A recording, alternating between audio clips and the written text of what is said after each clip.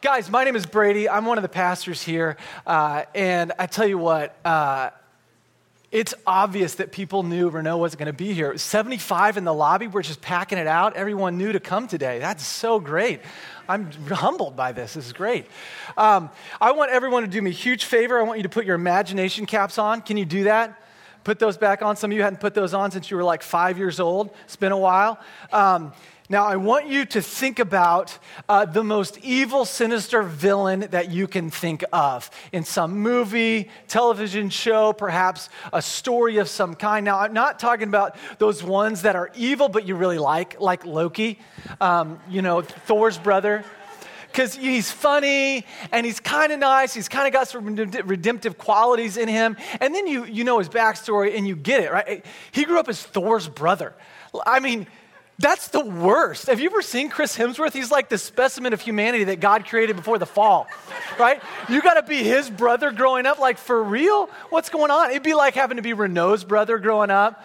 He casts a very long shadow because he's tall.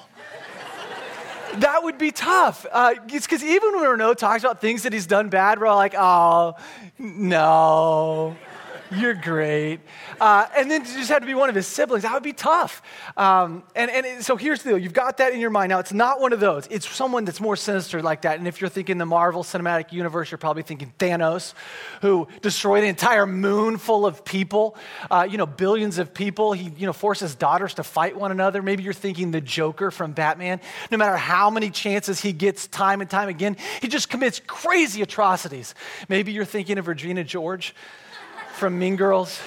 Just these people that have no redemptive qualities. And it's one of those people that when you think about them and you remember the ending of the movie and they got what was coming to them, everyone cheered. One of those people, okay? Think about one of those people. I think there are these people, and maybe you think real life. Maybe you're thinking Hitler, you're thinking Stalin, you're thinking the men who were behind the Rwandan, genocide. Just these people that you think and that are probably beyond redemption. Now, I know you wouldn't say that out loud, but I think most of us, not me because I'm a pastor, but most of us think that there probably are some people that are beyond that there's no hope for them. Now, here's why I want you to think about that. Because recently, there's been a string of movies and probably also books that I have not read about the backstories of villains. And you get to see the reason behind why they are the way that they are. And you begin to feel sympathy for them. I think the reason we like these movies is because truly, in the movies, we, at least subconsciously, relate more to the villains than to the heroes. Because we know us. Like I know me. You don't know me, but I know me. And I'm guessing for most of us, there are things inside, things in our past, things that we really believe that if anyone else knew, it could be over. Because I know the thoughts that I've thought. I know the things that I've done. I know the people that I've hurt, the things that I've said that nobody knows about. That the guilt is so overwhelming. The shame is so overwhelming that if anyone knew, they would reject me. And if God knew, he would totally reject me. Because honestly, when I think about him, I reject myself. Maybe some of you can relate to that. Maybe some of you are there. The reason that I want to bring that to our minds is because under the surface, most of us are there and we fear what happens if our sin is exposed. I mean, the dark, the deep ones, right? What happens if someone finds out? What happens if God finds out? Because God is the judge, and God is righteous and he's holy. And holy means set apart, meaning he's different than me. He's unique from me. He's never sinned. He's never done anything bad, so he can't relate. So if I'm me and I know my stuff and there's a righteous, holy judge who's not like me and can't relate and can't understand, he's not going to have sympathy for me, and so I'm in trouble. I'm guessing that at one time or another you felt like this. I'm guessing that from time to time you still feel like this. And that's why I'm so glad that Paul, the writer of the book of Romans, he addresses this question. Because if there are things that are too much, and if God can't relate, if the judge is against me, then I'm in trouble. Then I can't feel secure. then I can't stand secure in my faith. I'm always going to wonder. I'm always going to be terrified a little bit. Why don't you grab your Bibles and turn to the book of Romans? The book of Romans is a letter that Paul wrote to a church in Rome. Rome was just the city of all cities back in that day and age. It was the city that everybody wanted to go to and be a part of. The architecture, the art, the society, the justice, the political system. It was amazing. And there was a church there. And the church was made up of two kinds of people. There were Jewish people and non-Jewish people. And there was a lot of problems because there was discrimination on both sides, okay? The Gentiles or the non-Jews were discriminated against the Jews and excluding them. And the Jews were discriminated against the non-Jews and excluding them. And Paul said, hey, this is not okay. This is not a good reflection of the gospel. So what I want to do is I want to unpack the gospel for you in the most complete way that we have. And it's the book of Romans, this incredible letter that we have. And we're at the end of chapter 8, and where we are is the crescendo of chapter 8, and it's beautiful. It's totally beautiful. If you guys know what a crescendo is, it's in music where you get to have this really big build, and then on the cymbals, you got JP just you're welcome. I beatbox on the side. And here's the deal, okay? So we've got this crescendo that talks about what God is doing and the confidence we can have in his work. He begins at the very beginning of the book of Romans. He talks about how every single one of us, we're all in the same playing field. We're all in the same boat. We all have the same footing, which is justly condemned for our sin. Every single one of us has willfully chosen to participate in sin of some sort. And when we do that, it's not just something that we do, but it's also an evil we participate in. We participate in the spreading of the corruption of God's good world that God created. So we're all the same, every single one of us. Doesn't matter your age, your race, your gender. All of us are in the same boat, justly condemned under sin. But in the church, as followers of Jesus, we're all also on the same playing field because we've all received a free gift of God's grace, not because of what we've done, not because of the things that we've accomplished, not because of our personality, not because of our looks, not because of our wealth. It doesn't matter. It's a free gift of God's grace. Chapters 5 through 8, Paul unpacks this. There was an old kingdom and an old way, and now there's a new kingdom and a new way, and what stands between the old way and the new way is the cross. And then all of us who are followers of Jesus have been transferred because of what Jesus did on the cross, because of his life, his death, and his resurrection. He paid the penalty for our sins. We are now transferred, and our identity is secure in Christ in the new way, in the new kingdom. But our experience, sometimes we struggle with that, and we go through suffering, and we make poor choices, and we begin to wonder. And Paul said that suffering is not something that should make us fret about our salvation or fret about what God may or may not do. He says suffering is a path that Jesus walked to glory, and we get the opportunity to walk through that same path to glory. Now, it doesn't seem like an opportunity when we're going through suffering. Suffering is very difficult. In fact, Paul is not diminishing your experience with suffering. Paul knows suffering. In fact, Paul knows suffering as well as, if not better than, any of us in this room. When you look at his list of stuff he went through in 2 Corinthians, it's crazy.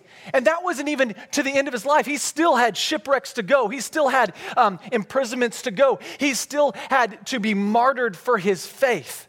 Okay, so Paul knew suffering. He wasn't saying suffering isn't that bad. He's saying when you get a glimpse behind the curtain and you see into eternity and you get just a tiny taste of the glory that is coming, you are so overwhelmed that it makes the suffering seem small. Not that they're not difficult, not that they're not hard, but when you experience them, you know that the glory is so much better. So for all of us who experience suffering greater than the average person, you have a better idea of the glories that are to come, that are going to make the suffering pale in comparison. And in fact, even in the midst of it, God is working good. He's taking the evil, which is the enemy's best weapon. He's taking suffering, the enemy's best weapon, and he's going to use it for our good and for his glory. And now Paul is going to tie this off with a beautiful bow. In chapter 8, starting in verse 31, Paul says, what then shall we say to these things? In light of all that we've unpacked, in light of all that we've gone through, all that we know and we understand about the gospel now, what shall we say to these things? He's going to ask 4 major questions. I'll ask a couple more, but some of them are the answers to those questions. But 4 major questions. Number 1, if God is for us, who can be against us? If God is for us, if God is on our side, the creator and the sustainer of the universe, the God that spoke the universe into being, if he's on our side, who can be against us? I was reminded this morning of the movie The Bear. You guys remember that? A long time ago, a Disney movie. I think it's a Disney movie. Maybe I lied this morning. It's a movie. It may be a Disney movie. It may not be. It's The Bear, okay? And so The Bear is about this little bitty cub and his mom. And at one point, at the very end of the movie, they get separated from one another. And the little bear runs into this mountain lion. And the mountain lion is thinking breakfast, okay? And it's really emotional because you've gotten attached to these animals and the mountain lion's coming after him and he's attacking him and getting him and they go to the river and there's at the very end the mountain lion's about to just take down this baby cub who has nothing left. And the baby cub like stands up and just growls a little bit and and then the mountain lion kind of backs up and gets scared and he gets confidence. He starts growling more and he's growling and the mountain lion is really terrified and he runs away and then the camera pans and you see the mama bears right behind the baby bear just growling at him. And you just think, that's us, man. If God is on our side, if he's got our back, nobody can be against us, right? And he just starts with this incredible truth. We wouldn't even need to go any farther. If God is for us, who can be against us? And he says this. Let me just tell you about how for us God is, okay? He says, he who did not spare his own son, but gave him up for us all, how will he not also with him graciously give us all things? If God gave Jesus for us so that we might have life with him, that we might be a part of his family, if he sent Jesus and Jesus voluntarily submitted himself for us, I mean, if he went to that distance, is he not going to give us all things? I mean, if he has done the hard work of justifying sinners, why would he not do the easy work of glorifying justified people? Right? If he's done this, what do you think he's going to do? How can you worry? How can you wonder if he's going to come back and finish his work? If God is for us, who can be against us? And the answer is nobody. Verse 33, who shall bring any charge against God's elect? This is the second one. Who shall bring any charge against God's elect? And this one begins to make us nervous because we know that there are things that people, if they knew, we'd be in trouble. You've got the enemy who is against us, and what we find out in the book of Job in the Old Testament, chapter 1, verse 6, it says this, now, there was a day when the sons of God, and this is referring to the angels, the sons of God came to present themselves before the Lord. And Satan also came among them. And the Lord said to Satan, from where have you come? Satan answered the Lord and said, from going to and fro, we don't say that a lot, to and fro on the earth, and from walking up and down on it. And the Lord said to Satan, have you considered my servant Job? That there's none like him on the earth, a blameless and upright man who fears God and turns away from evil. Then Satan answered the Lord and said, does Job fear God for no reason? Have you not put a hedge around him and his house and all that he has on every side? You have blessed the work of his hands, and his possessions have increased in the land. But stretch out your hand and touch all that he has, and he will curse your face. What we find, we begin to get a picture of what's going on. There's an enemy, the devil or Satan. And daily he is accusing us before God. He's accusing the brethren. He's accusing us. And I tell you what, he doesn't even have to tell lies. He doesn't even have to make trumped up charges against me. He doesn't even have to twist the truth about me. I know. And you know. And that's what's going on. But I love this. Job is like chronologically probably the first book of stuff that's going on. Now we turn to the last one. This is so good. Revelation chapter 12, verse 10. And John is giving his revelation that he got from God. And he says, and I heard a loud voice in heaven saying, now the salvation and the power and the kingdom of our God and the authority of his Christ have come. For the accuser of our brothers, Satan, the devil, the accuser of our brothers has been thrown down, who accuses them night and day before our God. And they have conquered him by the blood of the Lamb and by the word of their testimony. John gives us a glimpse into the future, something that Paul is understanding as well. If God is for us, who can be against us? Who can bring a charge up? I know the enemy is charging us, but he's going to be thrown down. And get this. Oh, this is the answer.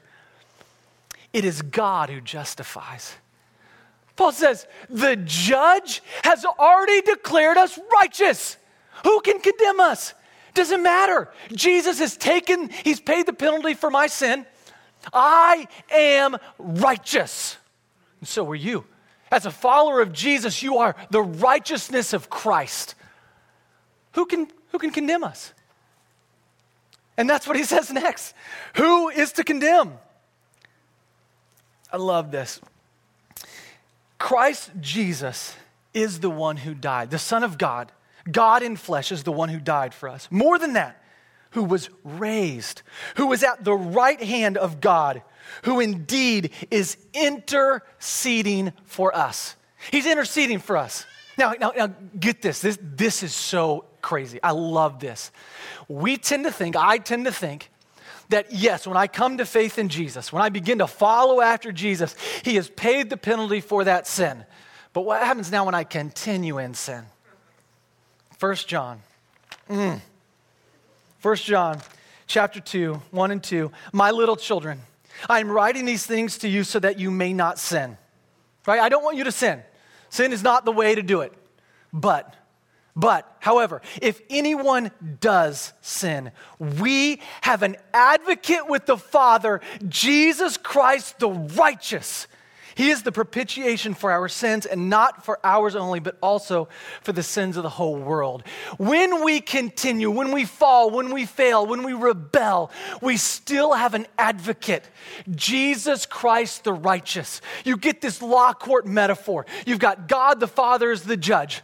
You've got Satan the enemy as the prosecutor. You've got us sitting in the defendant's chair. And what we find is that Jesus is our defense attorney. He's on our side, and he's saying, here, Father, I paid for their sin. You have already declared them righteous. They are justified. So God as the judge and God as our advocate. When our advocate is also the judge, who can be against us? Who can bring up a charge? Who can condemn? Nobody. Nobody can. When you feel guilty, when you feel ashamed, when you feel overwhelmed by the accusations of the enemy, you can say, I am the righteousness of Christ and Jesus is for me and the judge is on my side. And now Paul says, we've done the law court metaphor. Now forget that, because that's not what's good. That's good, all right? That's good, but it gets better. It's way better. He says this, continuing on in Romans, verse 35, he says, who shall separate us from the love of Christ? The love of Christ. Shall tribulation or distress or persecution or famine or nakedness or danger or sword? Paul's recounting things that he has actually gone through. And at one time, he will get the sword. He will be martyred for his faith. And Paul says, what's going to separate us from the love of Christ? Any of these things? No. And then he says, as it is written, for your sake we are being killed all the day long, and we are regarded as sheep to be slaughtered. He says, I get it. I understand. I feel like David felt in Psalms when he wrote this. I feel like, you probably feel like, that there are times when, man, it just feels like we're being slaughtered all the day long. That we are just being tempted over and over. We are being persecuted. We are suffering. Things are not going our way. And we're wondering, has something finally happened that has separated us from the love of God? And Paul says, no. In all these things, We are more than. We are more than conquerors through him who loved us. It's not just that we are conquerors, and even that, it's not just that Jesus is the conqueror. Paul says we are conquerors, but we're not just conquerors. We're not only conquerors, we are more than conquerors. Paul has glimpsed into eternity, and he sees what is going to be the end result, that we will, through the power of Jesus, the power of his Spirit, the guiding of his Spirit, we will conquer all these things. Shall anything separate us from the love of God? And he says this, for I am sure, I am positive, I am convinced that neither death nor life, nor angels, nor rulers, nor things present, nor things to come, nor powers, nor height, nor depth, nor anything else in all creation will be able to separate us from the love of God in Christ Jesus our Lord. So good. For I am sure death will not separate us. Life won't. The things that come our way in life won't. Angels won't. Angels can't. Rulers, and this is probably angelic rulers rather than earthly, but also that. Rulers won't. Things that are present, things that are to come, powers won't. Height, depth, anything else. And I love when Paul uses this. He's like, I'm going to list a bunch of things, and I'm going to say, in case that didn't cover it, anything else in all of creation, nothing can separate us from the love of God in Christ Jesus our Lord. Now, here's where this gets really cool. Paul was also known as someone else, a.k.a. what? Saul. Yeah, that was his Jewish name. Now, Saul was a pretty impressive young man. He was brilliant. He was a hard worker, studied like crazy, and he increased above all of his contemporaries. So all of his peers, he exceeded them. He was better than them. He was smarter than them. He worked harder than them. And he got a seat on the Sanhedrin. This was huge, right? In Judaism, the Sanhedrin was this council that was just the council of all councils. And then Paul actually got a special mission from the high priest, who was the top person in all of Israel. It'd be like if one of us got a special secret mission from the commander-in-chief, okay? That would mean that we probably got a pretty close relationship. Probably he respects us a lot. So you know that Paul was impressive. Now, Paul was against the way.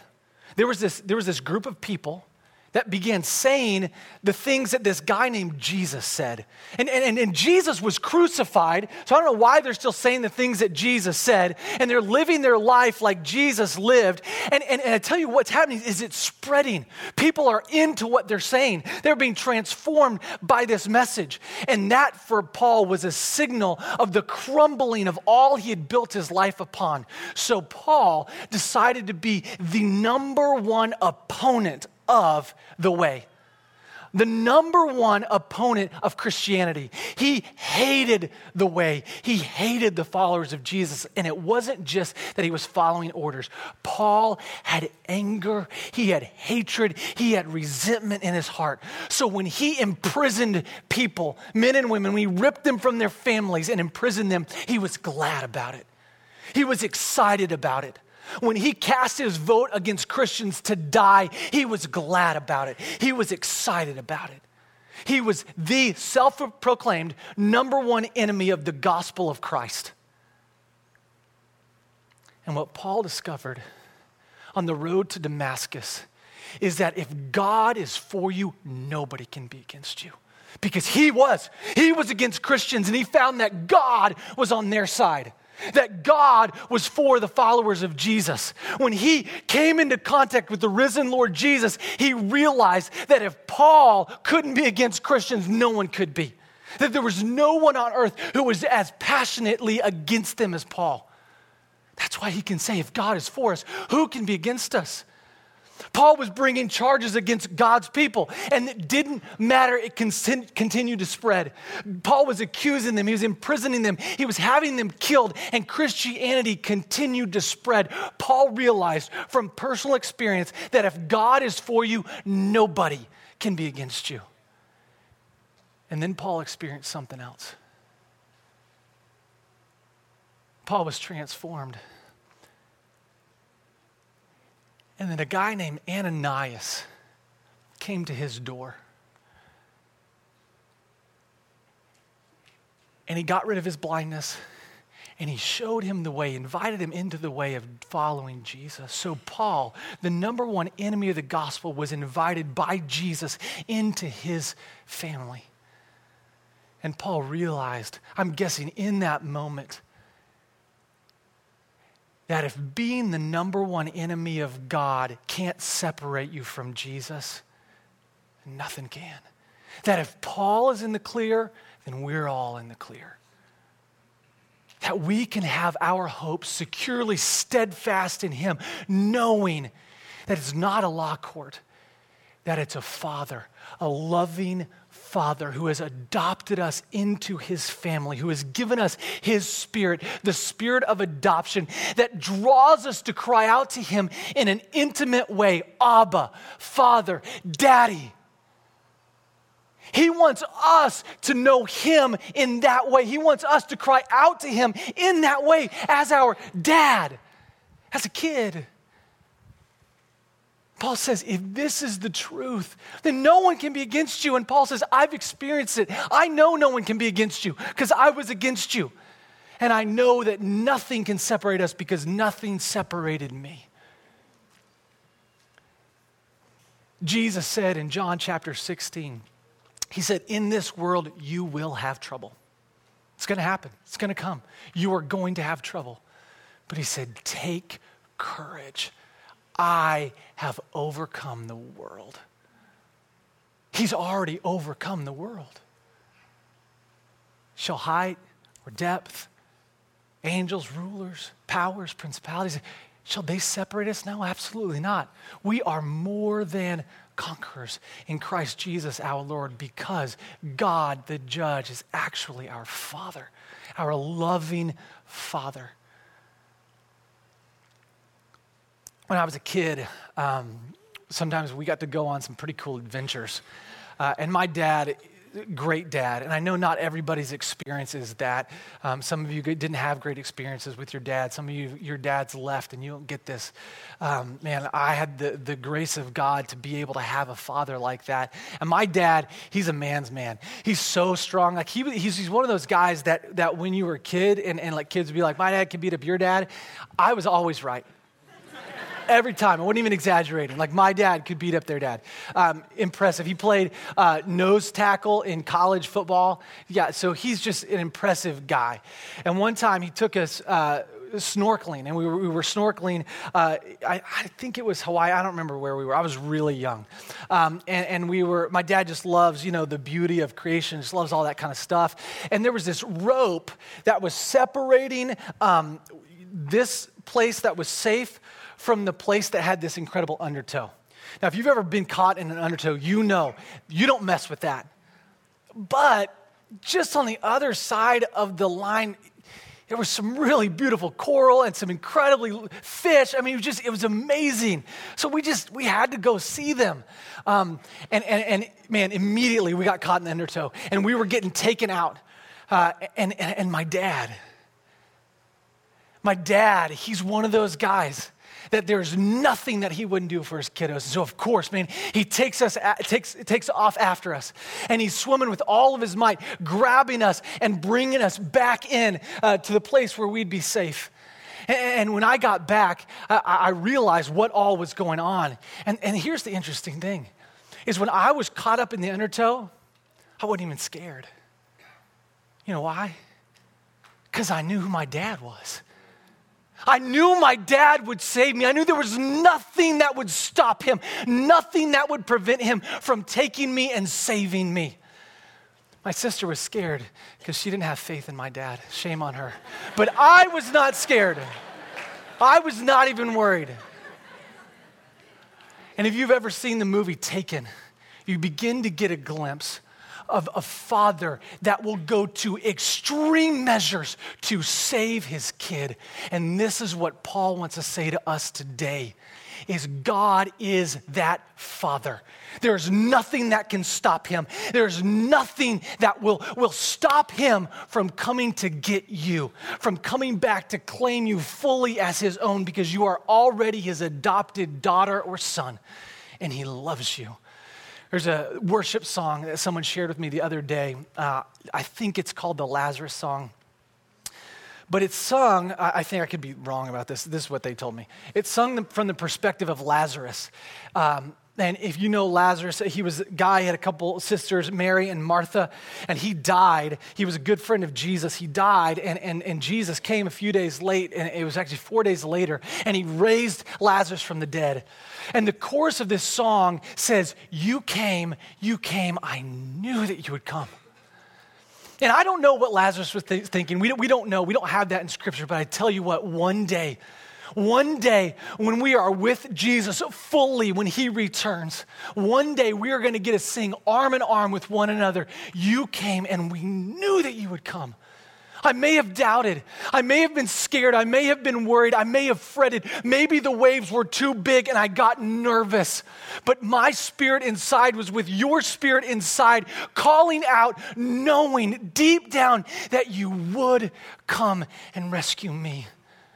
This is the love of God in Christ Jesus our Lord, that there's nothing, no height, no depth, no sin too bad, no shame too great that can separate us from the love of God in Christ Jesus our Lord.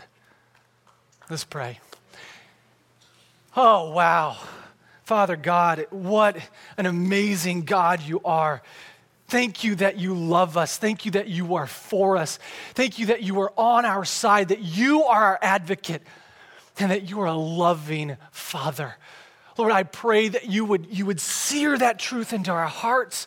You would sear that truth into our minds, that you would get it in there, and that we would never waver on this truth. That no matter what our circumstances are, we would remember that our Father is God, that you are on our side, that you are the creator and the sustainer of the universe, and that nothing can separate us from your love. Not just your justice, not just your mercy, but your love. Lord, I pray that we'd remember the great sacrifice of your son, Jesus. I pray that we'd be filled with gratitude. And I pray that would remind us that there is nothing, no distance you won't go, no price you won't pay to save us. That you will finish the work you started, that you are faithful because it is in your character. You cannot deny yourself. You will remain faithful. Remind us, God. We need that reminder. Thank you for your love. And we pray these things in the incredible name of your Son, Jesus. Amen.